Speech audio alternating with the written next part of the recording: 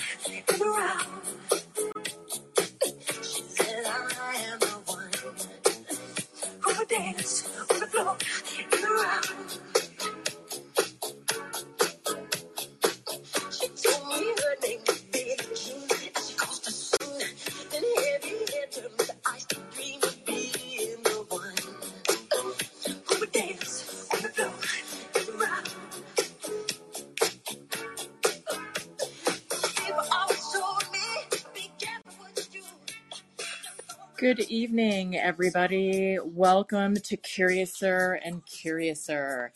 I'm Sarayu, and we do this every Wednesday at around 8 p.m.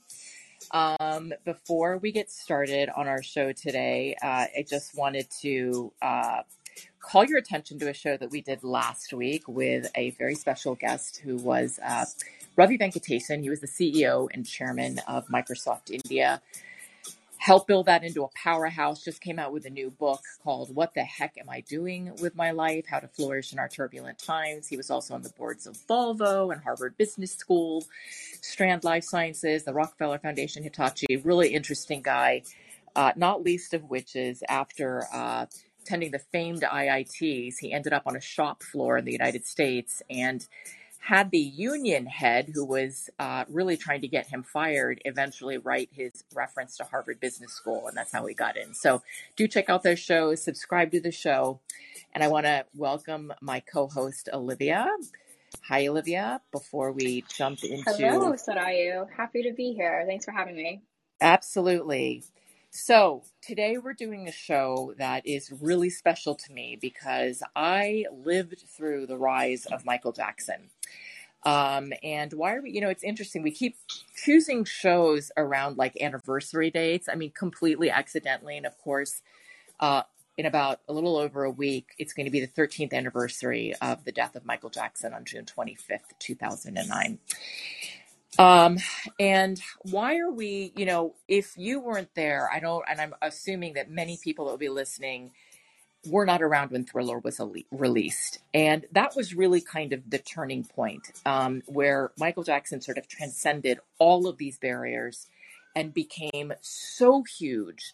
And this was before social media, right? And if you have, time, there are so many documentaries you can go and see the craziness that was around him everywhere he went. And it's a little bit like Princess Diana, but since she was royalty and more a political figure, there was a formality and a barrier around her that Michael didn't have. And you will see him like walking through Vegas shopping malls, and there are crowds of folks. And And it's crazy in Europe. I don't know why they do this in Europe. People coming up to him going, Michael, I would like a hug. And he steps out of the crowd and gives them a hug. I mean, I can't imagine any star today doing that on the regular.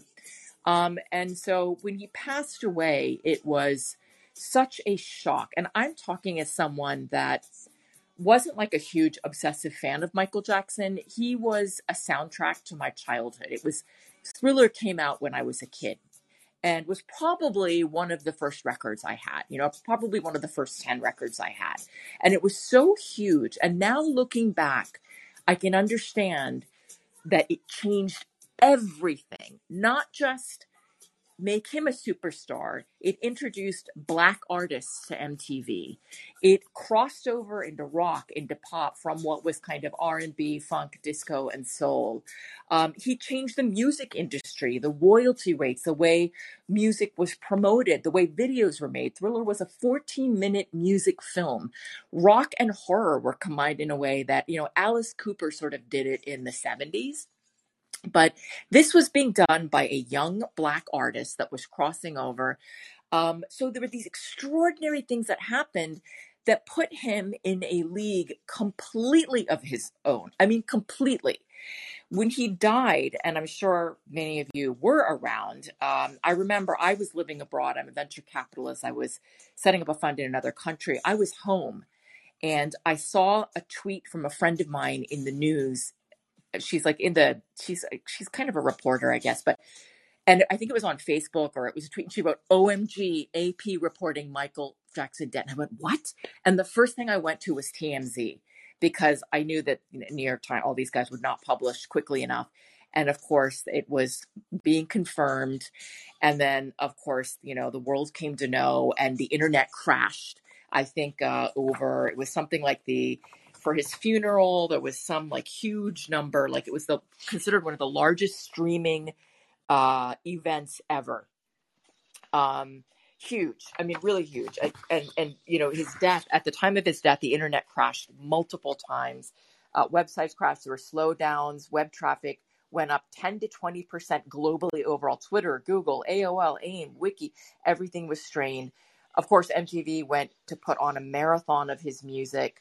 As well as BET. The memorial service was, one of the most watched in streaming history. And so this was a mega event, on the level of a U.S. president getting assassinated. I mean, it was huge, right? And so I want to start with some of the things that people said about him at his death. And then let's talk about why he was such an important figure. Okay. Yeah. So here are a couple of quotes I want to share. It's more than a couple, but I think it's important that you understand how far his influence was. Okay. When we worked together on Bad, I was in awe of his absolute mastery of movement on the one hand and of music on the other. Every step he took was absolutely precise and fluid at the same time. It was like watching Quicksilver in motion. That was Martin Scorsese. The incomparable Michael Jackson has made a bigger impact on music than any other artist in the history of music. He was magic. He was what we all strive to be. I love you, Michael. Beyonce. From the beginning of my career, he was my idol in show business. I had his poster on my wall. Celine Dion. I knew Michael as a child and watched him grow over the years. Of all the thousands of entertainers I have worked with, Michael was the most outstanding. Many have tried and will copy him, but his talent will be matched. This is from somebody who would know, Dick Clark. Just as there will never be another Fred Astaire, another Chuck Berry, another Elvis Presley, there will never be anyone comparable to Michael Jackson. I'm getting choked up. His talent, his wonderment, and his mystery make him a legend. Steven Spielberg. And I want to share two more with you. My heart, my mind are broken. I loved Michael with all my soul, and I can't imagine life without him. We had so much in common, and we had so much loving fun together. I was packing up my clothes to go to London for his shows when I heard the news. I can't believe it. I don't want to believe it. It can't be so. Elizabeth Taylor. And lastly, when I first heard that Michael died, I was in London, days away from the start of my tour. Michael was going to perform in the same venue as me a week later. All I could think about in this moment was I had abandoned him. We had all abandoned him. We had allowed this magnificent creature who had once set the world on fire to somehow slip through the cracks. While he was trying to build a family and rebuild his career, we were all passing judgment. Most of us had turned our backs on him. In a desperate attempt to hold on to his memory, I went on the internet to watch old clips of him dancing and singing on TV and on stage, and I thought, my God, he was so unique, so original, so rare. There will never be anyone like him again. He was a king. Those are the unusually lucid and sincere words of Madonna. Wow. I So- mean, I can hear it in your voice, and I'm sort of sitting here listening to it too, and it's just the personal impact is wild. I'm not even an obsessive Michael Jackson fan. I told you that before we started. I'm not like one of these people that ever saw one of his concerts.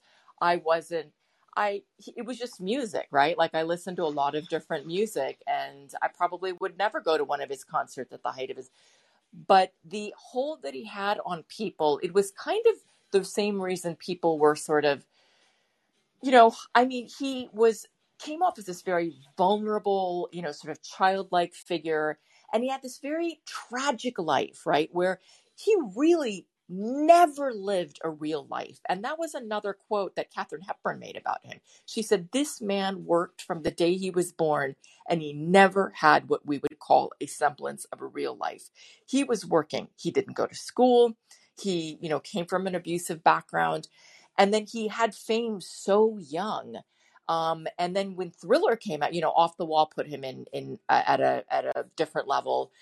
He was the standout star of the Jackson 5. Off the Wall took him to another level.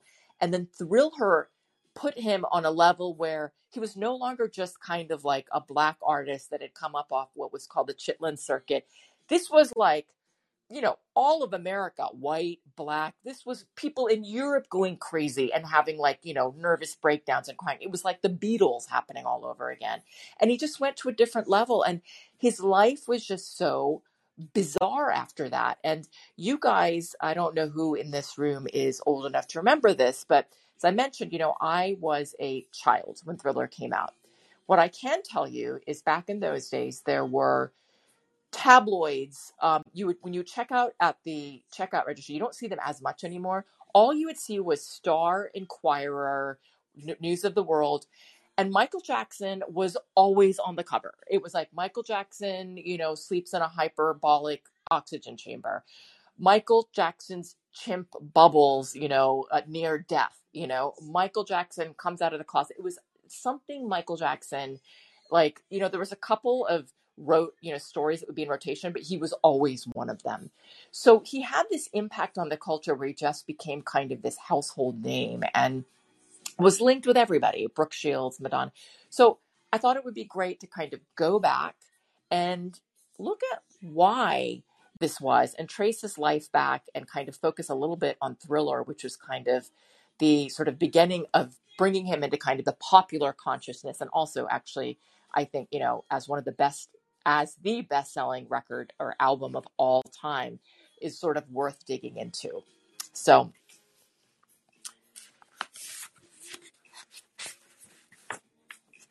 all right.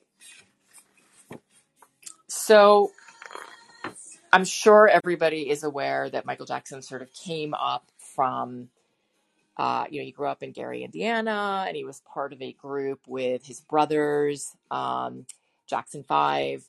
And he was not the lead singer. And I think it was his mother that actually said to his father, hey, listen, Michael's actually singing. And so, he's a good singer, and his father didn't believe it. And then actually he became sort of the breakout star. He was like a little kid. And of course, anybody that knows anything about the backstory knows that, Joe Jackson was considered a very sort of abusive parent. He had a belt, and Michael Jackson's talked about this very openly in interviews.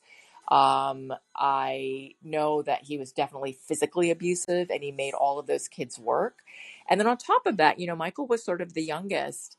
And he was with these kind of older teenage brothers that when they had that degree of fame, I think he was like a little kid, right? Singing ABC and Ben and all of those great songs, going on tour with them and seeing things that little kids shouldn't be seeing, right? Like his brothers sleeping with groupies in the same room. And at times there are stories of Michael Jackson warning these girls, like, don't do it. He's going to dump you. Like, just go home, and they would tell him, be quiet, go to sleep, be quiet, don't, because they all shared a room during tour. So he was seeing all of these things, working really hard, at the same time being handed royalty checks at the age of whatever, very young, let's say 10, I don't know if that's accurate, by his dad, $200,000 going, Michael, what do you want to do with this? Wow. So you can think of how that distorts your worldview. And you probably know that he was always kind of lamenting that he never had a childhood, which is sort of why he always talked about, like, I'm Peter Pan, I love children, and built Neverland. And it was always, I'm going to buy everything that I like. And, I'm just going to eat, like, I have candy and popcorn and all of this stuff. And, I don't know if you've ever seen in any of the interviews, the tours through Neverland, which is like, movie theater. Right. Where it's just, and there, I don't know, I was reading, and obviously there's the documentary and everything, but there's like the train going through and everything. And so it is interesting sort of from, birth and childhood, there's this idea of sensitivity and clinging to innocence that he like never got the chance to experience. And I'm just like, it's just painting sort of a tragic, it's setting the scene for sort of a tragic resolution in a way that's really sort of eerie to go back and look at in retrospect. It's extremely tragic. If you look at his life, it's like, I mean, would that be a trade-off that you'd be willing to make, have no life? And then, of course, when he started to get more and more controversial and get into trouble, the beginning of the end for him, there were several documentaries that were very well popularized about him. Oprah did an interview that was really big. And so did Martin Bashir. The Martin Bashir interview was the one where his manager said that killed him. That was the beginning of the end. That day, Michael started to die. And he just, because the way that he was painted in that interview was so awful. And actually, I watched it between yesterday and today again, and I was like, gosh, it is so, now that all of us are kind of aware of the way that the news is manipulated and fake news and stuff, you look at it with a different eye and you go, wow, that's really interesting, the way that the questions are leading. And he's saying things like, I was very worried about the fact that Michael was like holding hands with this young man. And putting aside whatever that meant and what happened, the fact is, if you go to countries all over the world, men holding hands is a very common thing. And it doesn't necessarily immediately jump to kind of the sexual connotation. Of course, you wouldn't know that in America, and clearly this man had an angle and a job to do. And he was also the guy that did the interview with Princess Diana, by the way. I did not know that. Yes. The one where she was like, I want to be known as the Queen of Hearts. The one that, she said there were 3 of us in the marriage. So he's known for doing these interviews. And by the way, he got really slammed and discredited. And I really think he was very much a tabloid type of reporter. The tactics he used, the way that he was setting up the questions, I'm very worried, and I watched him. I personally, my feeling, I didn't very much like the way that the interview was conducted, because it always seemed to come from an accusatory place of like, you're guilty, now prove to me that you're innocent. Right. So anyway, there were documentaries like that came out, which destroyed him. And he also, I worked for Pepsi, not many, many, many years later, but he had a very big, as I mentioned, he was a groundbreaker and had done things. He had like the highest royalty rate. He had like the biggest deal, the endorsement deals, and they were doing a video for Pepsi, and his hair very famously caught on fire. There are clips of this. I remember reading about this. Yep. Yeah, there are clips of this all over the internet where you can see his blood coming out of his head. Oh, God. Yeah, you can literally see him going. I don't understand why he wasn't screaming. I mean, he was so calm. You literally see there's a bald spot, and blood and scarring and all this stuff. And after that point, he was put on painkillers. So that kind of never ended up going away. And then his face, he had a nose surgery for something serious earlier. So his septum had broken or something. And then after that, it started. The only thing his mother said after his death, she said, the skin, people would accuse him, many of the things that would come up on these tabloids, this was before the Martin Bishop. He's using skin bleaching cream. He wants to be white. Michael, if it doesn't matter if you're black and white, why are you so white? That was the joke. Because there was a song, he said, it doesn't matter if you're black and white. Yep. And he came out and he explained he had, vitiligo, which is a skin disease that turns you completely white. And it's apparently on his father's side. And I think, and you would see these headlines and things. And so there was sort of a huge string of things that were happening that were not very happy for him. And I think he was so awkward and out of reality that probably didn't, and probably people are catering to him so much that he has no idea of how weird he's coming off. And how strange he is. And in fact, there's this documentary I'm looking at right now, which is called, it's really good. It's called, let me see the name of it. It's called Michael Jackson Commemorated. It's called Michael Jackson Commemorated, full documentary. And it basically shows him in Gary, Indiana. And it's him in the limo with his family, and it's like you're one of the entourage, and it's really interesting to watch. So you should take a look at it. But you see, on top of all of this stuff, the pressure. You have people around you, and I was just thinking, how would I deal with that? I mean, they were like, remember this, there was no social media then. And now if somebody walks out, you're not getting anywhere near them. They've got like 12 bodyguards around them. He's got bodyguards around them, but there are people reaching between the bodyguards and grabbing him. Girls going, Michael, I love you. Can I have a hug? And he stops and he goes, yeah, I'll give you a hug. And I'm going, what is he doing? Yeah. I mean, I think it's what I'm sort of, I'm coming from Gen Z and looking at sort of, obviously there's always been this idea of the celebrity and like there's the persona and the icon of the celebrity, and then there's the actual person.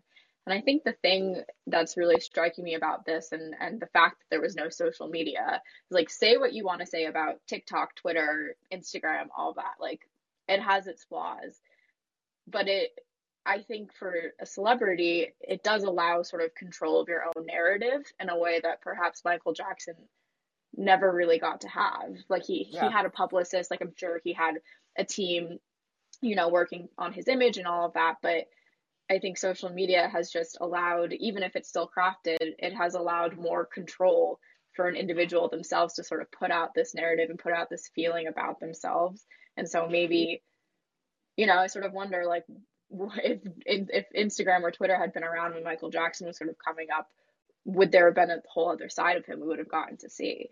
Yeah, and you wonder how that would have mitigated his success, right? Because remember, people knew him through records, through tapes, through the videos, and that's really kind of what made him a star. So you probably don't know this, but MTV basically refused to play black artists before Michael Jackson. Yeah. And Walter Yetnikoff, the famed, sort of thuggy, he was like sort of the, what's his face? The guy with the one earring, that Suge Knight. He was like the Suge Knight of like those days.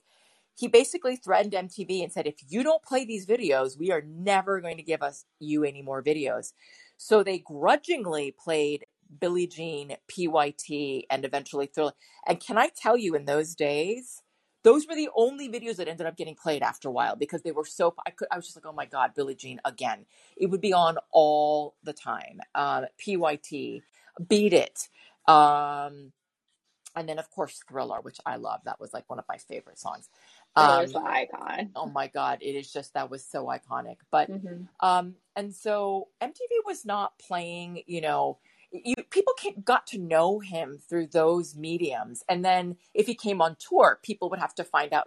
There was no internet, you'd have to find out what hotel he was at. So it's all the more extraordinary, that you have fans showing up. But those were the only ways you could connect. And I wonder, how it would have been had he been, I feel like now stars, there's some mitigation in how there's some dilution because there's so much out there, right? Mm-hmm. And we have so many channels. You can avoid all of the big pop stars completely if you want and just go on SoundCloud or go into some underground thing and lose yourself and have no idea who Billie Eilish is.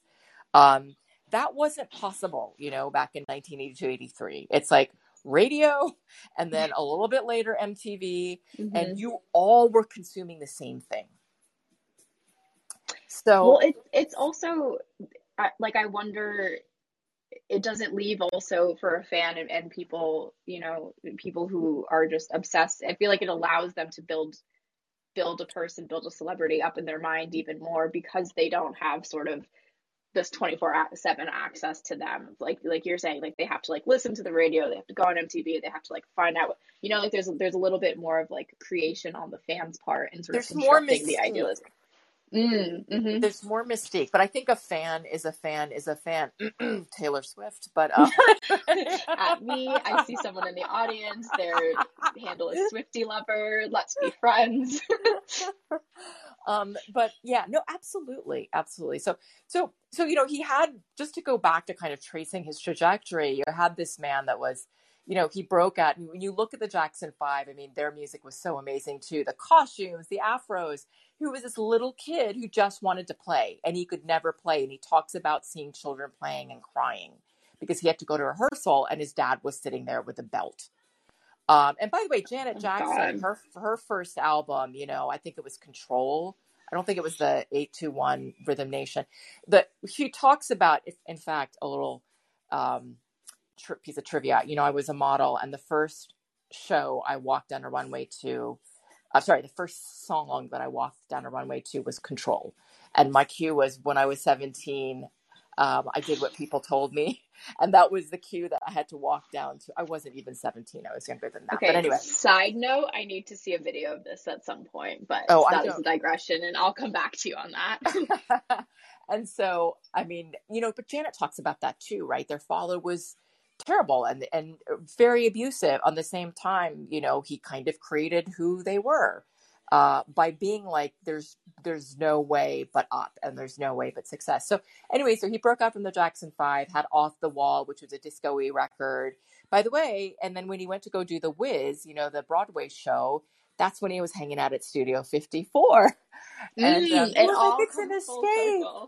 Yeah, it's an escape for me. So, and we actually had a clip of him in the Studio 54 episode, which you can listen to. There's a little clip of Michael Jackson talking about how magical it is. And so he was just in awe of all of this stuff, right? And then Off the Wall came out, and I think it was big, probably bigger in the Black community. And then when he made Thriller, he wanted to do something a little bit different. And Quincy Jones, of course, produced it. There was tension between them in the studio. And it was interesting for its time because you did not have collaborations and, you did not have, when you think about like, kind of Run DMC and Aerosmith, or when you think about Kendrick Lamar and, somebody else, was it Imagine Dragons? Like those things that seem like a little bit more, guest starring, like Cardi B guest starring with, what's his face? Adam Levine. Oh, yes, on the Girls soundtrack, yeah. Yeah, it seems like normal now, but it's really not. And so, you really, it was extraordinary that when this record came out, like, you had session players and members of Toto on this album, who sang that beautiful song Africa and Hold the Line. I love them. And then Eddie Van Halen. I was listening to the guitar solo as I was walking somewhere on Beat It, and my eyes filled up with tears. I'm like, all of these phenomenal talents gone, dead. Eddie Van Halen. Van Halen was huge at the same time. So Eddie Van Halen came on and did the guitar solo. They had the Vincent Price sort of talking over Thriller. And Thriller was extraordinary. The song itself, I'm going to see if I can find it. Thriller was extraordinary for multiple reasons. So no one had, first of all, Michael Jackson grew up Jehovah's Witness, and there was a lot of he had a lot of sort of religious pressure to conform. And he's come out and said homosexuality was not accepted in my background. There were so many things that were not acceptable. And Joe Jackson wasn't like that, but Catherine, his mother, was. And so, and he was apparently, when his brothers were sort of getting it on with groupies and stuff, sometimes he'd be sitting there reading the Bible, or he'd hand them a Bible as a little kid and be like, read this, Oh, don't go with my brother, read this. Yeah, so he was really very innocent, and so when Thriller came out, there was actually a huge live backlash because people were like, this is America. This is, hashtag Murica. A lot of people were like, this is the devil. Why is he doing zombies? And this is the devil's work. So there was so he had to put a disclaimer at the beginning of the video, which still says, there. Like I looked at you go on YouTube, it's still there. You're like, he's it's like, a part due of to the personal video. beliefs. Yeah, due to personal beliefs, like I decry the occult or something like that. I think that's the word occult he uses. Yep, it's a part of it's absolutely a part of the video now.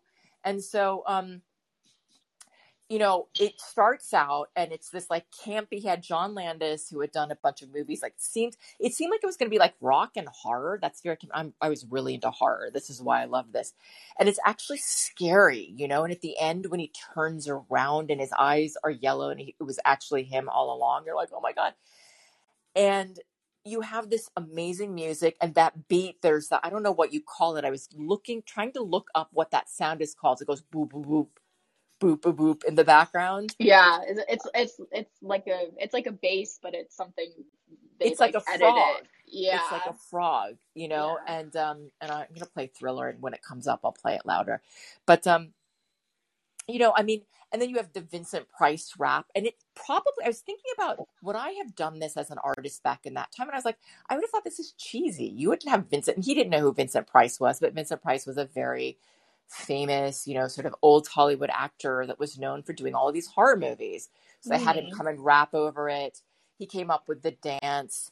It was one of the most expensive videos ever made. And then they did a follow-up called The Making of Thriller, which ended up becoming the best-selling home video or something in history.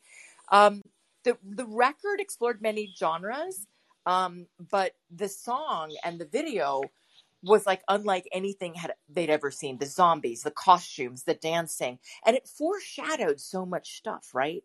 The zombies, it was a first that was video to music, and the images were being connected to the music and the dance, so that the Thriller dance has become iconic. I know you said that you had done that. Yeah, it's like before. I feel like I'm 24, so I wasn't alive when Michael Jackson was sort of really coming up and doing all of these things, but it's like I remember being so little and just like humming along to Thriller and watching that movie 13 Going on 30 and seeing them do the Thriller dance and just like being aware, like even if I didn't know who Michael Jackson was, I was like, I know this song. And I grew up dancing at my dance studio, and we did a Thriller dance, and I can name like 3 other studios in my town that also did a Thriller dance. And then we did a Thriller mashup in one of my, choral classes in middle school, like this. And then, there was the Thriller episode on Glee. Like, if we want to talk about, how its relevancy coming back, like they did a whole recreation of Thriller with like football and cheerleader uniforms. Like the Thriller theme is not something that has gone away at all.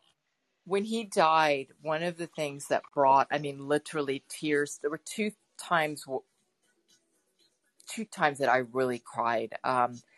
One was I'm like getting so emotional right now. I don't even know why.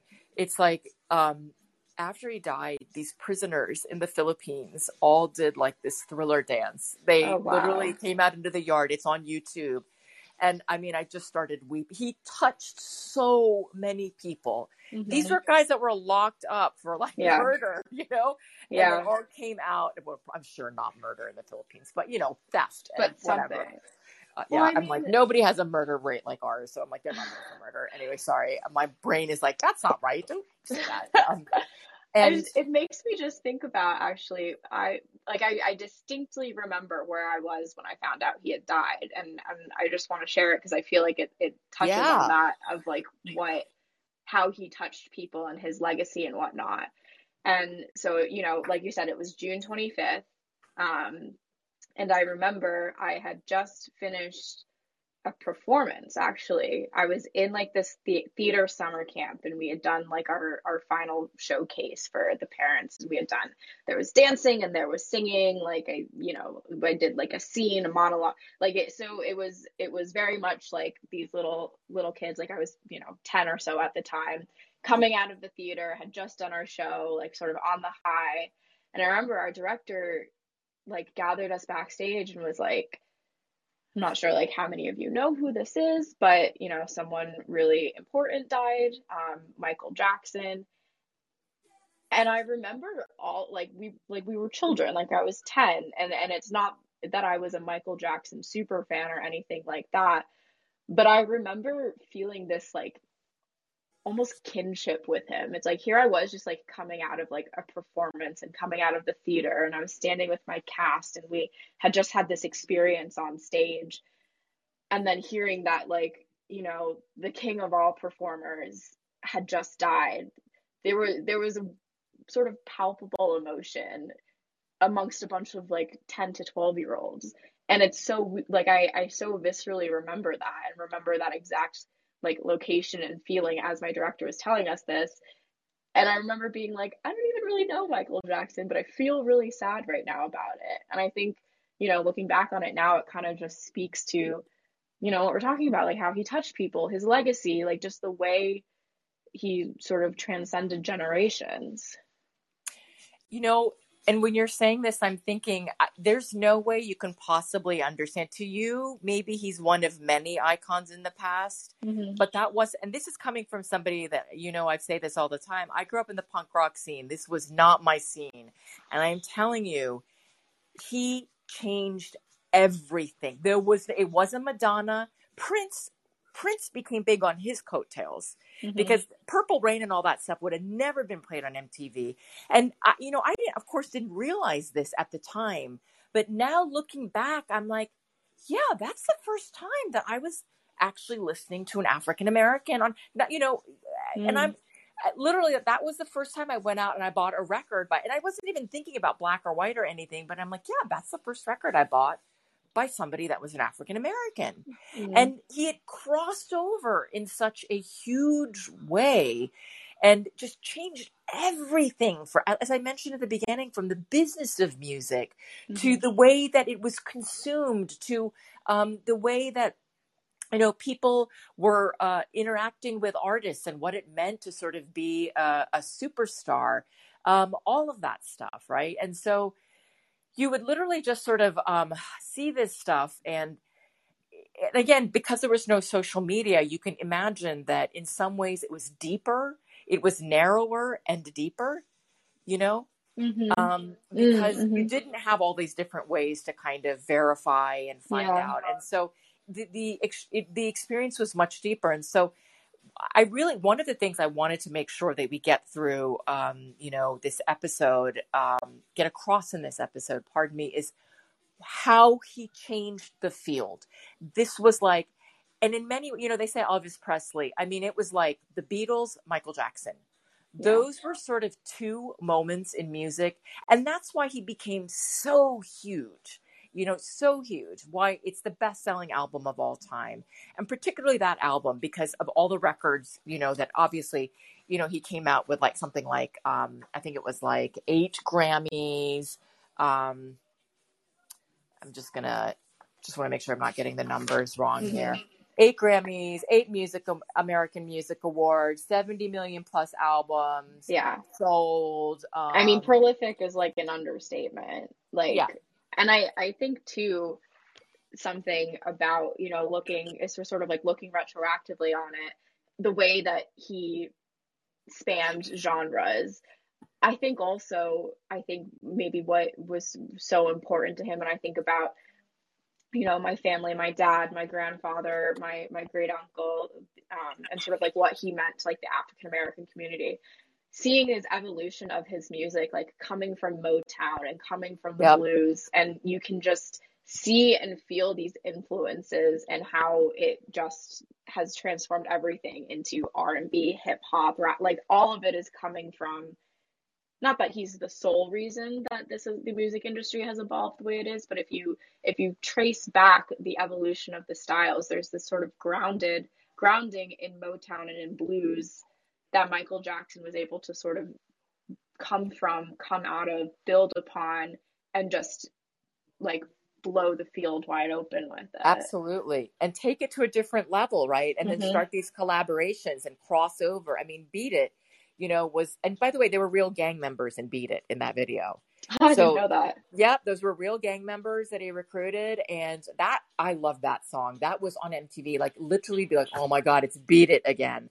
It's a great song. Like, yeah, Thriller, they didn't play that often, but Beat It, I think PYT, there was a video to that. Maybe I'm making that up, but definitely Beat It and Billie Jean. Billie Jean was on all the time, and it wasn't one of my favorite songs, but I was always like, oh my God, the lights when he steps and they light up. Yeah, that was always on. And, you know, I was just going to say really quickly, because we'll probably come back to his death, but the two things that made me so emotional was that Filipino prisoner. And then when he died, I was back in the United States. So I forced my family to watch the funeral. And then I went out and I forget there was I forget how we watched this. I don't know if I like rented a DVD, because there were DVDs back then. I rented a DVD of the making of Smooth Criminal, because that's actually one of my favorite songs, and was bawling. I mean, the way that he was moving, he had built these shoes that could make him lean over. If you've seen the video, yes, that's actually I've him leaning over, and he had paid like a ridiculous amount of money to have these shoes built so that they were like, you know, like going against gravity. And okay, this actually makes so much sense to me. I didn't realize I thought this was just like him and his crazy like shin and calf muscles that was holding him up in this lean. So that is it was him. It was him, but he spent all of this money, and I was literally bawling and like yelling at my mother and telling her, you need to see this. And she was like, okay, I'm watching. I'm like, this guy is a genius. I don't care what kind of music you're into, but this guy's a genius. And, you know, anyway, but so Thriller comes on the scene. It changes everything, right? And the biggest controversies at that time were, you know, the fact that he was dabbling in the supernatural, you know, is what people were, because that video freaked everybody, you know, all of them, you know, sort of Bible, you know, thumping people, religious people, they were like, oh, you know, that's a horrible video. I mean, I'm sure now they're praying that something like Thriller would come back, given what's out in the world. But they just see anything by Megan Thee Stallion and they're like, nope, or Lil Nas X. Everybody was like all these people were like so offended by Thriller, the song, not the album. And the other thing that was controversial, very innocent, was he would grab his dance moves. He would grab his crotch. His mother said, you might not want to do that. And he was like, Mom, I'm sorry. That's the way the music moves me, or whatever. So those two things were controversial, you know, and little did he know that his life would just completely change over time. So you move on. He has this, you know, he's this superstar. He has this accident filming the Pepsi commercial. That's where the painkillers come in. He ends up then having, you know, he had to have these scalp, like the transplants and stuff. That's why his hair got like, you know, started to look a little bit odd. And he continued to perform. He was becoming a bigger and bigger superstar. And then there was, you know, I think, and I forget what year, and he was doing weird stuff, right? Like he was showing up what was considered weird, right? First it was cute, and then it started to border on weird. Like he, you know, in many of these documentaries, he's like, my first girlfriend was Tatum O'Neal. And we're all going, really? And he's like, yeah, we dated and whatever. But it was really friendships, right? He was so innocent with these girls, Brooke Shields and Tatum O'Neal, and he calls them girlfriends. But actually, I think they were all friends, or he ran away if something started to happen. And all this stuff is very well documented through interviews and videos. But he would show up at like the Grammys or the American Music Awards or the Oscars with, he showed up with Madonna one year. That was quote unquote a date for them. And apparently she tried to make a move on him and he ran out of the room screaming. But he showed up at one of these award shows with Brooke Shields and Webster, Emmanuel Lewis. I don't know if you remember that show. He was like a little I don't know. I don't remember kid. this one. He was like, okay, do you know what, not What's Happening, Different Strokes, Gary Coleman. I don't. I feel Oh like my God. How do you know. not know? Okay. So different. knew... So there was this kind of, a number of shows that featured like very, I just Googled it. Yes. I do know this. Yes. Webster. Yeah. Yep. Webster was like, so he showed up with Webster, holding Webster, Emmanuel Lewis and Brooke Shields. And that was, so everyone thought that was cute. Then he got a chimpanzee. Then he started to build out Neverland. And that was starting to get a little bit, people were like, oh, which to me, none of this sounds particularly weird. And then all of a sudden you start moving into, he's starting to do weird things. Like I mentioned the tabloid culture in America at that time. It would be like Michael Jackson kidnapped by alien, Bubbles the chimp left, to fend for himself over a week at Neverland. These were the headlines. And then they said that he purchased the bones of the Elephant Man. I don't know if you know the story of the Elephant Man. I do know the story of the Elephant Man. I did not hear the story of him purchasing the bones. It was every week it was something different. And you will see in these documentaries, he's like, no, I did not do that. I was not responsible for that. So all of this stuff went on and on and on. And then you started to have, you would see him around children. One thing I will say is in Neverland and in his home, during the construction, he had built in around the walls hospital rooms, essentially hospital beds, so that sick children could watch movies with their oxygen tanks and all of their hospital stuff. He was, by documented accounts, the most generous celebrity. He donated so much that people didn't know about. And he was constantly, every 3 weeks, bringing underprivileged children that were sick, donating money, doing things. When there were there was some kind of riot happening. I was watching this documentary and they were saying, Michael Jackson got in a car and went down there. And he was like, man, I never seen anybody at that level doing this kind of stuff, right? So he was doing all this stuff. And yet he was covered like such a weirdo in the press, and the surgeries started happening, right? And the vitiligo, I don't know how you say it, started to kick in. So he started to physically look very different. And he got the name Wacko Jacko in the press, which apparently hurt him. There were also some racist connotations. I remember hearing that. Because I was too little to understand there's racist connotations. But there apparently are racist connotations to that term, but I just thought they were saying he's crazy, Wacko Jacko. And so they called him Wacko Jacko. That really hurt him really badly. So he became this sensational figure, and it seemed like it was getting more and more bizarre. Every time you would hear about him, outside of putting out an album, he was doing something weird. And then it was then sort of allegations of the sexual abuse started coming. And then suddenly he goes out and he marries Lisa Marie Presley. And that was a big thing. And it was so awkward and strange, right? They had a kiss at one of these award shows. Apparently she did not know that he was going to do. And she was really angry about it afterwards.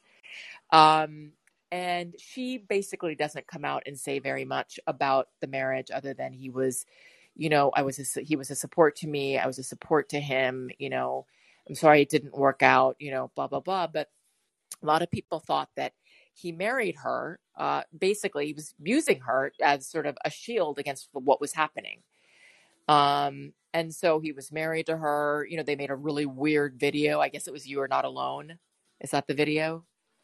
I'm not sure. I'm this part I don't know as much about. I think you hear rumors and you read the story. I don't know. I don't know as much about this part. And So there's a video you should see where she's like half naked and he's like it's like, it's just very awkward and Mm-hmm. strange. And so of course that marriage didn't last. And then all of these, they started to come after him for the sexual abuse, because there was one kid that came out and then another kid that came out. And then it was like and they started to, I think they went to his home and searched Mm-hmm. it. They strip searched it. And then there was LaToya. Well, she ended up retracting her statement and everything, but there was a period of time Let me give she you was some saying history these on that. things. Well, Yeah. LaToya was always considered out of her mind, by the way. Mm-hmm. And she always struck me as that. And she was married to a really crazy guy that controlled her. And even as a child, I could see that they were off. And he was like her man. I think his name was Jack Gordon or something. But she was always a little bit off and doing things. I think she was the oldest sister. There was Rebe, who came out with a great song called Centipede. And then I think it was LaToya. And LaToya came out later and retracted everything and said her husband made her do it. But she was always kind of doing, like, Janet seemed like the one that was most straight, like did her work, was like very focused on her music, was on Good Times, had an acting career before that. But I think LaToya was kind of one of these people that was sort of on the sides, of in terms of like the way that the siblings, in terms of like accomplishments and stuff. So LaToya was discredited, and basically came out and said that none of that was true. But this stuff started to come out. They strip searched him. I do remember he put out a statement on TV crying, saying they looked at my genitals and blah, blah, blah. And he goes, I didn't do anything. And he was so upset and he was crying on TV. And he looked really strange. And at that point, I think he was still a huge star and people loved him. But most people now had a little bit of doubt, right? About what's good. Now, I would say most people, because actually there was a poll that was done that said 75% of Americans see him as being not guilty. But there was enough out there, the tabloid, when you see enough and you're told enough about something, even if you don't fully believe it, it's in your realm of possibility. Yeah. Well, what was the whole thing too? I don't really remember this, but I remember sort of vaguely hearing the uproar about it, that he was like holding one of his kids like over a balcony at some point. Yeah. So do you remember that? Yes. So that was in Germany and Berlin. He'd escaped. It's in the Martin Bashir documentary, which I highly recommend that you guys watch. But he basically, his fans in Germany wanted to, and Martin Bashir, he's my view is I feel he's pretty awful in his narration. He's like, oh, I was very worried and it was horrible. And people in the room were like, first of all, Michael just had an awkward grip. There was a balcony underneath. It really wasn't that dangerous. But what he was doing was trying to show the baby to the fans, because there were huge fans outside of his hotel. And they were all yelling F the press and stuff, because the child abuse sort of accusations and the trial, all this stuff was kicked into high gear at this point. So he was in Berlin, and he had gone to accept an award and spend some time over there. So he was basically showing his kids to the fans. But after he got divorced from Lisa Marie, he married his dentist's like hygienist, because she said that she would carry children for him. Had Paris and Prince Michael, and then had Blanket, Biggie, as he's called, from a surrogate who's never been identified. And he claimed they were all his children biologically, and raised them, he would carry them around with a blanket over their faces. And again, this is not helping, and take them to like the Berlin Zoo or in Vegas, with a sheet over their heads. So this made him look even stranger. His face is morphing. Now he's got to carry an umbrella everywhere because he can't be in the sun. And everything's just getting weirder and weirder. So you have this circus developing around him. He basically is put on trial. He shows up every day, sometimes wearing pajamas and sometimes not showing up at all. Meanwhile, his music is doing, he's still considered a superstar. And then at some point, this Bashir, Oprah does a interview with him, and asks him all of the questions, but kind of going to go easy on him compared to Bashir. And then the Bashir documentary comes out, and his manager has come out and said, that is the day Michael died, when that documentary came out, and the angle that Bashir took killed him. it from that day on, because it was so slanted and so negative.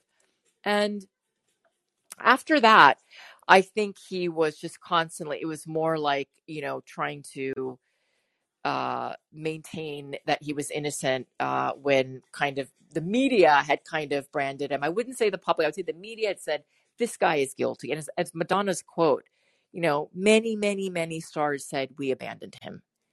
We abandoned this fragile soul. And if you go back, there are plenty of documentaries that also actually share uh, the opposite. They say, hey, wait a minute. They discredit, line by line by line accusations, timelines, what people said. Well, why wasn't this? Well, how come this didn't happen to Macaulay Culkin? How come this didn't happen? Because generally, if you are, engaged in that sort of activity, it's not, you're kind of like sort of doing this on the regular, right? It's not just, with like 1, 2, 3, 7, or 13. It's a lot more sort of sustained than that. So there are lots of documentaries and stuff that come out and sort of refute the facts. And then, as I had mentioned, the FBI eventually, and you can find those documents online, cleared him. He was acquitted. They cleared him. The autopsy, sadly, at his death showed that some of the things that people said in terms of like, I can identify him by marking on his body, were not true. And I think, when I think about Michael Jackson, this is so sad. Of course, Ben is like now playing in the background. Story, such a sad song. I'm not going to listen to this because it makes me really sad. I think when I think about what could have happened, I think this was a man that honestly never grew up. And I don't mean that in a lighthearted way. I think he was incredibly immature. I think he was very innocent. I think he lived in a world that was completely his own. As Katharine Hepburn and many others have said, he never lived a day of a real life. He was either working or in this bubble. And so I think what seemed normal to him probably wasn't. I think many, many, many people were after him. He was the wealthiest man in the world, right? For money, for fame. And I think that things can get distorted. And he certainly comes across as somebody that's very sincere and innocent. And are there sort of, is there truth to some of these accusations? Some of the Leaving Neverland, the documentary that came out about Wade Robson and the other guy that accused him of molesting them for all these years. There are, again, counter documentaries that go by and go, well, why didn't they come out and say this before? Just line by line by line, pointing out discrepancies. Because both of them, I think, at some point needed money. They were signing deals to do things. And so all of this stuff is thrown into question. There was one of the accuser's father pushed him to basically say that Michael Jackson had done some things. And by the way, that father ended up committing suicide a year after Michael Jackson died.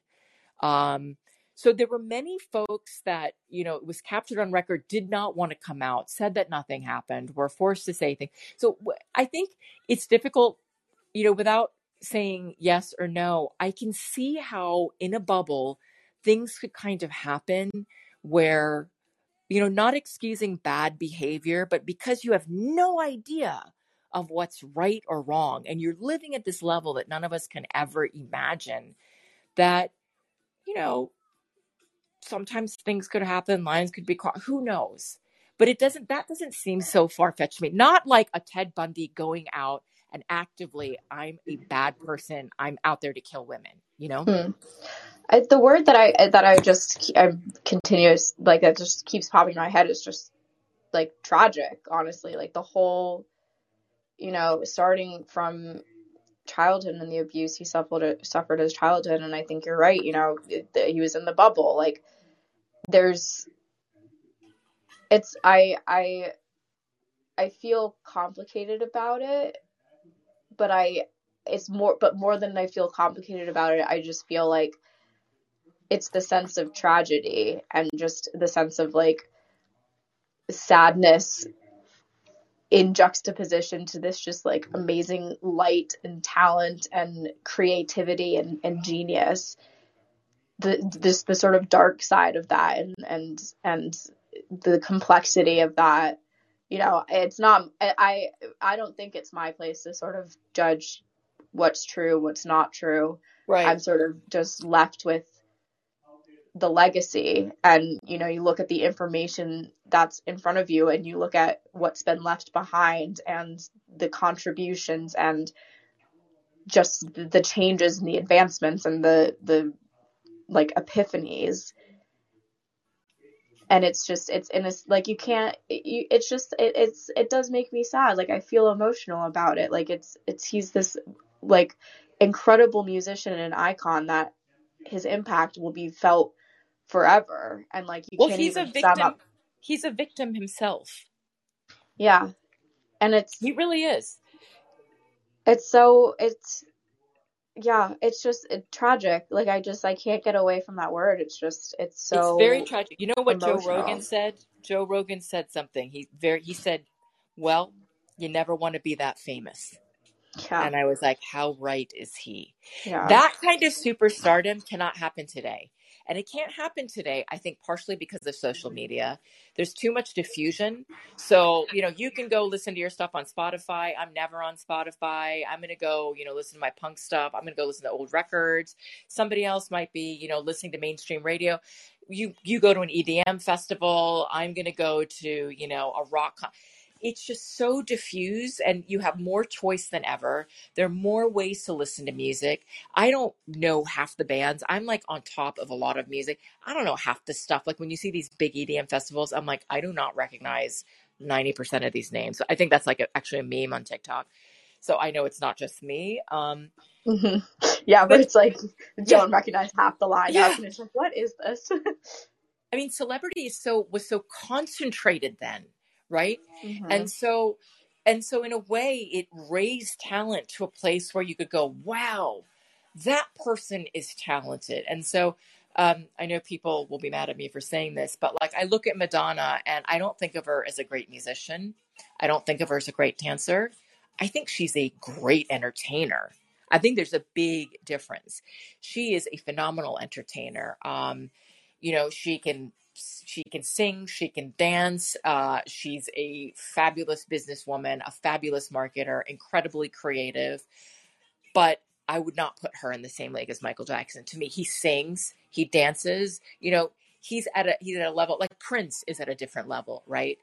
George Michael is at a different level, and so I think this kind of stardom, I don't think you will ever see again. And this kind of influence, I don't think you'll ever see again because, you know, the choice that we have, it's so diffused. There's so much out there that no two of us can be assured of listening to the same thing. So even though I was much more into hard rock and just getting into punk rock, I mean, I had Thriller. I listen to Thriller all the time, you know, now. And I think Michael Jackson's great. And I think a lot of people, you know, from my generation and your generation onwards, recognize the genius, you know, in his music. So, and what's, you know, interesting is I just wanted to say, I agree with you about you can't say what happened, what didn't, you know, the Leaving Neverland movie that came out, you know, these accusations started in mid 1993. So he was going through this for, you know, over 15 years, like, right. 1993, he died in 2009. So, you know, a long time. These were dogging him for a long time. And that movie was done posthumously. So they came out in 2013 and tried to sue the estate and, you know, sort of do all sorts of things. And they had both testified in his defense earlier on. Right. And so, you know, a lot of, and many, you know, I think you can make up your mind. There's enough information out there that you can figure out, you know, which way your rationality and your emotions and everything tell you to go. As I said, my own sort of feeling is that I think that he was definitely someone that was tormented. I think he definitely was not normal. That's also what made him a genius, you know. And I don't mean that in any judgmental way. I just mean no. You know I what mean, I mean? that's just, it's, yeah. That was just who he was. I completely know what you mean. he was catered to. He was idolized. He didn't have the same rules that everyone did. He lived in a world where I think he was scared of being an adult and of adults and having real relationships. And, who knows, like what happens in those situations. But I cannot imagine that anything happened maliciously in any way, or like I'm going to get what I'm going to get, like kind of when you think of somebody that's doing criminal things or bad things. I find it very hard, knowing the totality of who the person is, to believe that. So I think it's very interesting, but I don't know I know we have folks that are listening, if anybody has anything that they want to share, or because this is a topic that I think everyone has an opinion on. And it's, well, not necessarily just that topic, but just Michael Jackson in general. And again, I really just cannot emphasize enough that he literally changed the face of everything. Everything. Yeah. I just want to call out one comment from Swifty Lover in the live chat. Says, I remember I was around 8 or 9 when he died, and it was the first celebrity death that I actually felt aware of and impacted by. And, I think that just speaks to, what we're talking about, like the legacy lasting. Like Swifty Lover, I was a little bit older than you were, but the same sort of feeling of that personal and that pointedness and poignancy sort of not going anywhere. That is something that just will carry on. Yeah. And you can imagine for people, all of the tributes that came out, as I mentioned, the one that just brought tears to me were all the Filipino prisoners that basically did. And they're like literally in orange jumpsuits, like dancing to Thriller out in the prison yard. And it's extraordinary. I cry every time I watch that video, like I cry. And I told you, Smooth Criminal, when he was going back and forth, I was like screaming at my family, like, watch this, you need to watch these gravity defying shoes. But, I think part of it is also, I've lived through multiple celebrity deaths. Kurt Cobain, I would say was a much bigger Nirvana fan than I was ever a Michael Jackson fan. Kurt Cobain's death, I remember exactly where I was. I was going actually to a show that I was modeling at, and I was going through a toll booth with my mother, and it came on the radio that Kurt Cobain had died, and I was like, what? Princess Diana, I remember. And these are things that shook me, but I never cried over any of those people. I think part of it is also the innocence of Michael Jackson. There's a famous Hindu sage named Ramana Maharishi who says, a flower can be deep in the forest, but a bee will find it. And I think, what that means is that we know sincerity, and we know what is sweet and what's honey and what's true. We're animals. We, at basic level, we have instincts. And I think there's that vulnerability that everybody kind of, wanted to protect him for. He was vulnerable and he was innocent, and he had been pushed into this such tremendous talent. And, I was thinking about an analogy, like when you squeeze coal, that's how you produce a diamond. And to me, that was such a great analogy, except that this diamond, there were all sorts of like scratches and things, that it was never going to be a clear sort of diamond. The talent was clear and extraordinary, but what he had suffered in his childhood, and then sort of never being kind of, come through a normal adolescence where we all sort of deal with things like criticism and bullies and people that don't like you, and having to deal with the schoolyard bully and your parents saying no to you, and having to go to college and freaking out, what am I going to do with the rest of my life? And, having your first job, maybe it's like being fired from a job. Those are things that never happened to him. He had it at a much different level on a public stage before there was social media, sort of adored, more money that you can imagine.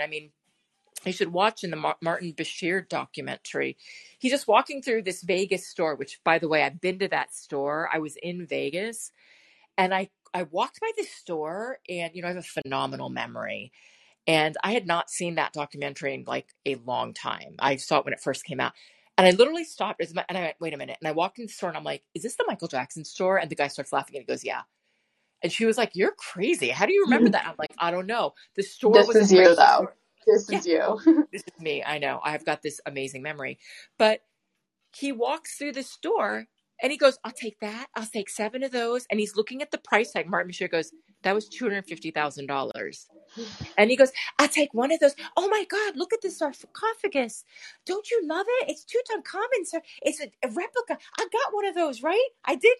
Get me 2 of those and I'll take those paintings. And he's like, wait a minute, how much? He goes, that's about $5 million.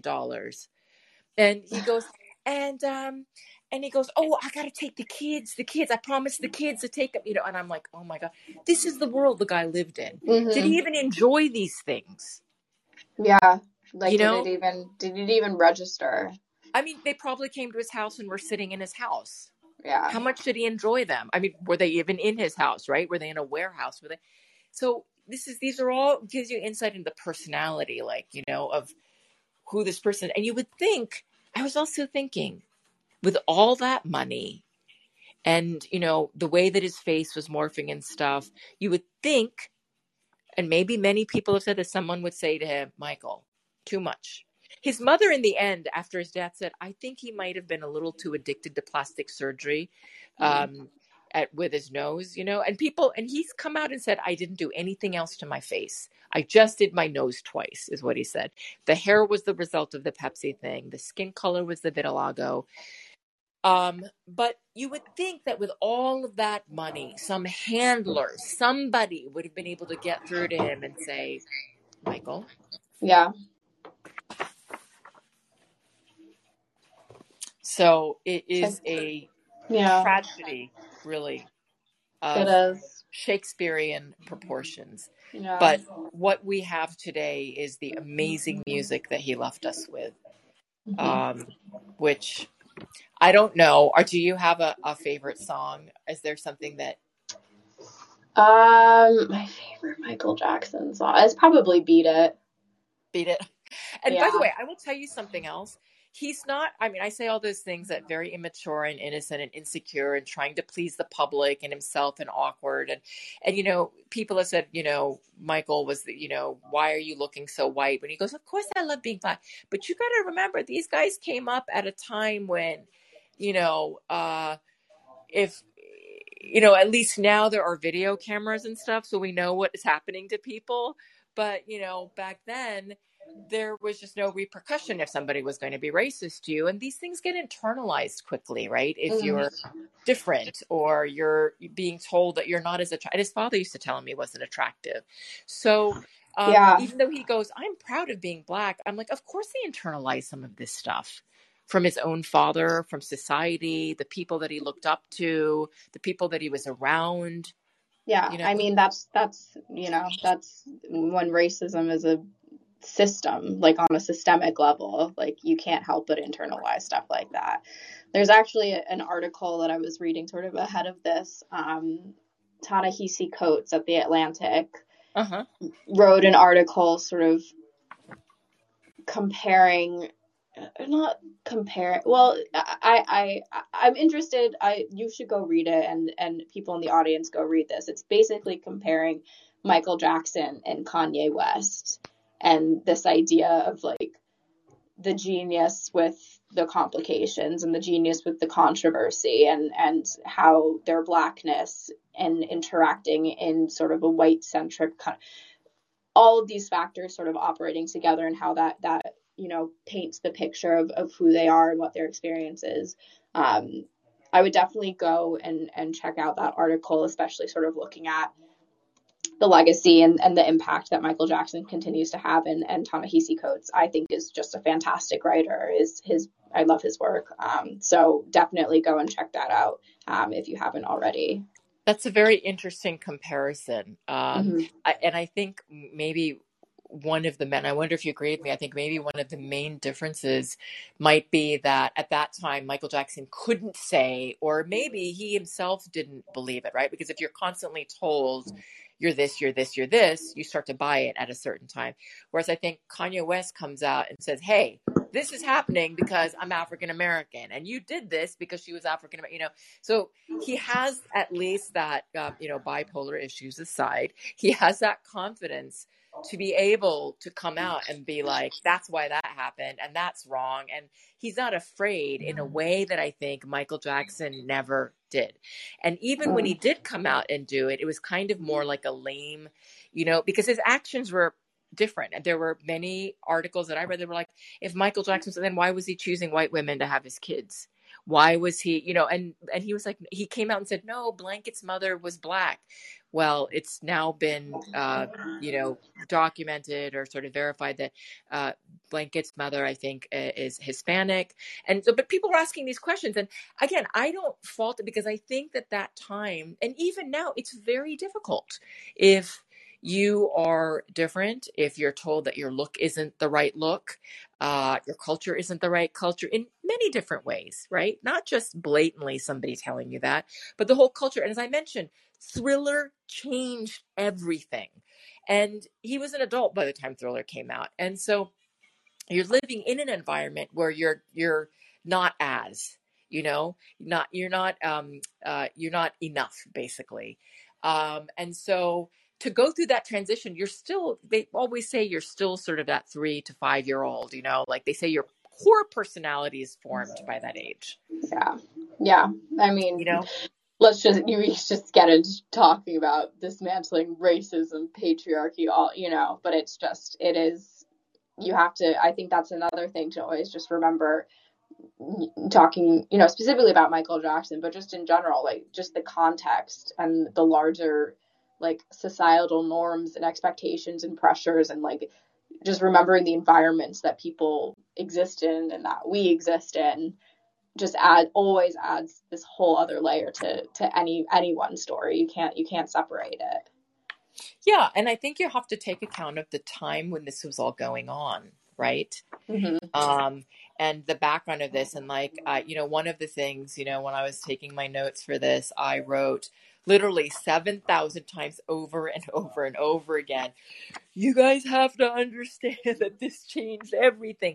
Mm-hmm. Because I keep forgetting that we're all different generations, and you guys didn't live through Guns N' Roses or, all of the stuff that I did. And I think about it, I sometimes forget that some of this stuff might be as foreign to Gen Zs and even sort of late millennials as the 60s and 70s was to me. I'm like, wow, that was really a long time ago. And mm-hmm. sometimes I think like Michael Jackson, and I'm like, what, you guys, Guns N' Roses was huge, right? And that people are like, that was the 90s. Mm-hmm. And I'm like, really? I'm like, was that so? I felt like it was yesterday. Mm. So I have to just keep hitting home that the record changed everything. That record, you did not see white crowds screaming that way, fainting. I mean, you should watch these documentaries. These girls going, Michael, it's always German. I don't know why it's always girls in Europe. Always going, Michael, can I hug you? And he goes, mm-hmm. yeah, okay. And I'm like, well, don't go near her. I'm like, what are you doing? She's probably crazy, But they're like, Michael, please, can I hug you? And he's always like, yeah. And then he gives them a hug, and they like collapse. They're mm-hmm. like crying in the park. And that was the first time you'd seen that, And you were like, wow. I mean, now I'm like, wow. I didn't realize back then because I didn't know any better, right? This was the first time I was being exposed to, somebody of that level. So I didn't know that hadn't happened before, mm-hmm. that you wouldn't see hordes of white girls at a concert, like fainting and and again, it didn't seem that big a deal because I grew up that and I just thought, oh, that's just, music. But now looking back, it's like, no, that didn't happen before. Because remember, MTV also came up at the time. MTV would not play back Black artists until they were threatened. And then after that, you literally could not get away from Billie Jean. I was like, oh my God, will they play something else? So it really just it was more than kind of like best-selling album and significant in music. This was a significant American global cultural movement. I mean, Yeah. it changed everything. It was a significant time. It was, it was a moment of cultural significance, and everything changed. Everything changed. Prince could, so I was at an all-girls Catholic school, and all of the girls were like in love with Prince, and that sort of paved the way for, all of these girls going crazy over Prince, which might not have happened if there hadn't been a Michael Jackson. Yeah, there were no Michael Jackson. To be honest. But so let me ask you, when was the first time that you actually heard a Michael Jackson song?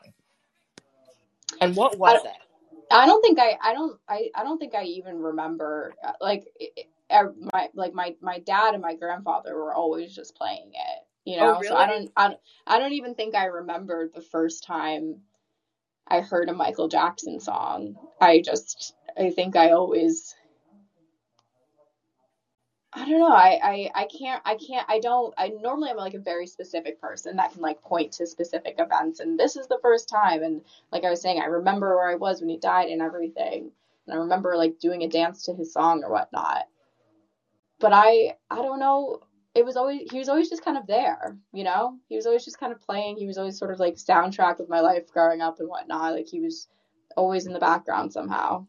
Do you think of him as like the Beatles, like in that sort of thing, or do you just sort of think of him as like your father's music or classic? No, Michael Jackson is like the Beatles for me. Like and especially too because he really I'm a dancer. Yeah, because I'm a dancer too, so it's and just looking, like you get the moonwalk, like everything.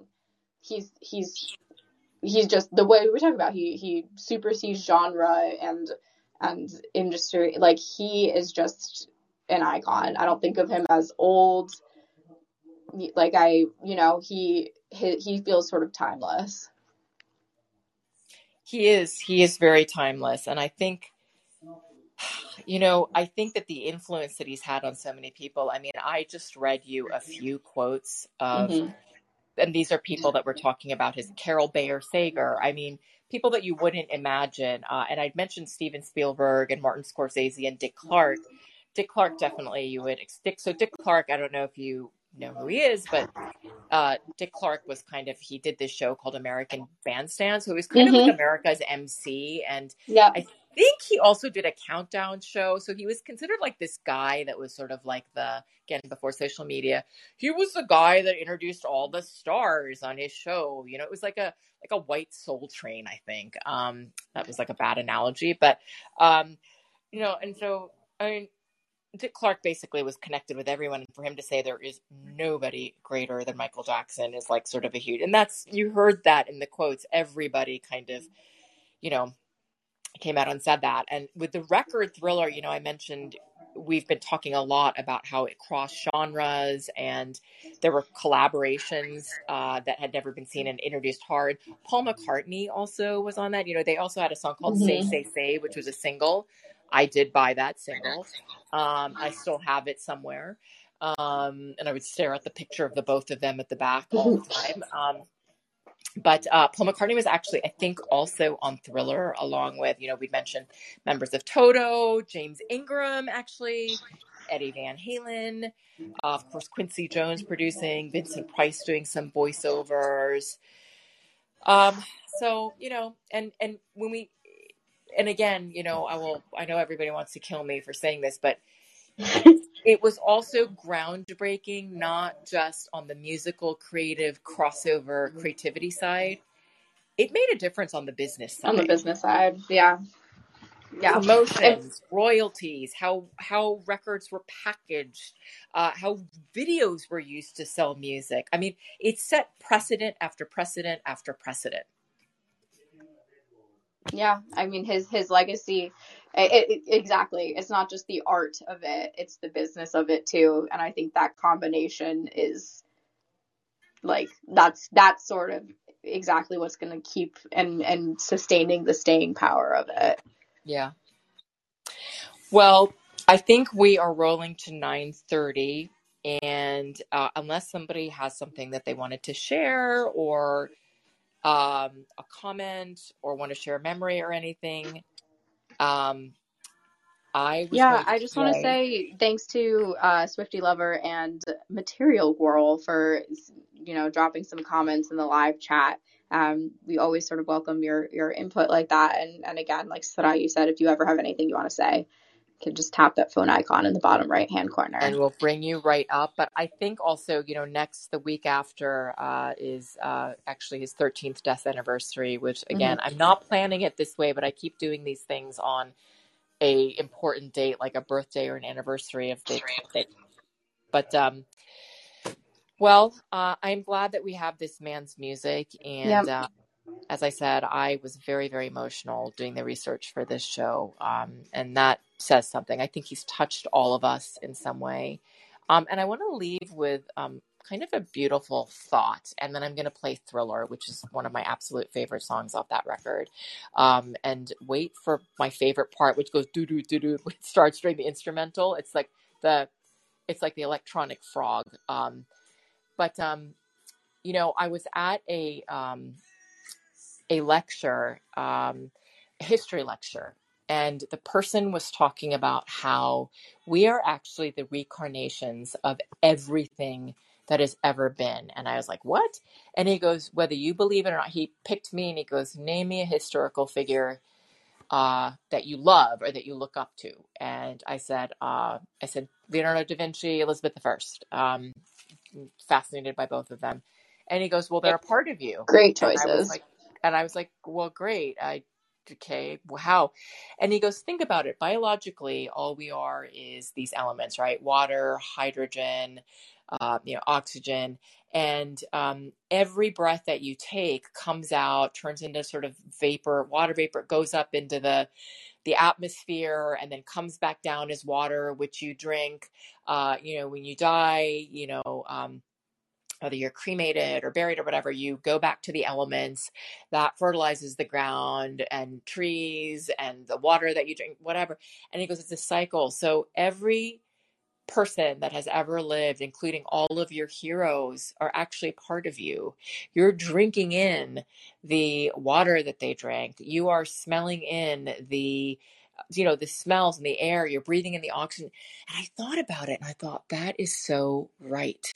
He goes, it's all water, right? He's like, you're evaporating and, your breath is evaporating into the atmosphere. It comes down as rain, and I thought, it's true. It's all cyclical. So anyway, maybe he lives in all of us, in a little way. And, I was really glad that we did this. Just a small tribute. I am too. Yeah, no, I am too.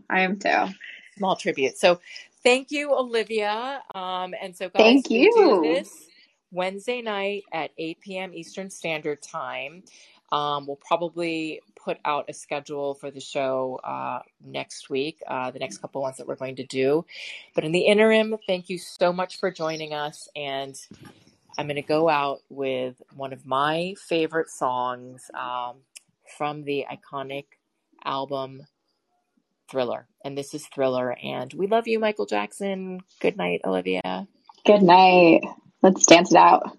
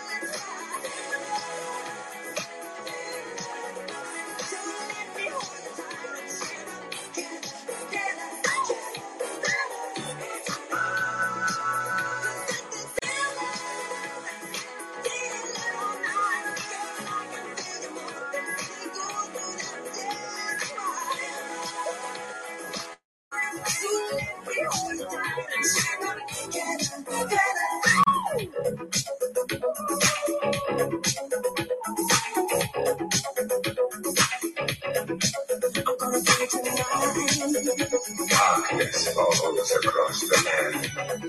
The midnight hour is close at hand. Creatures crawl in search of blood to terrorize your neighborhood. And whosoever shall be found without the soul for getting down must stand and face the hounds of hell and rot inside a corpse's shell.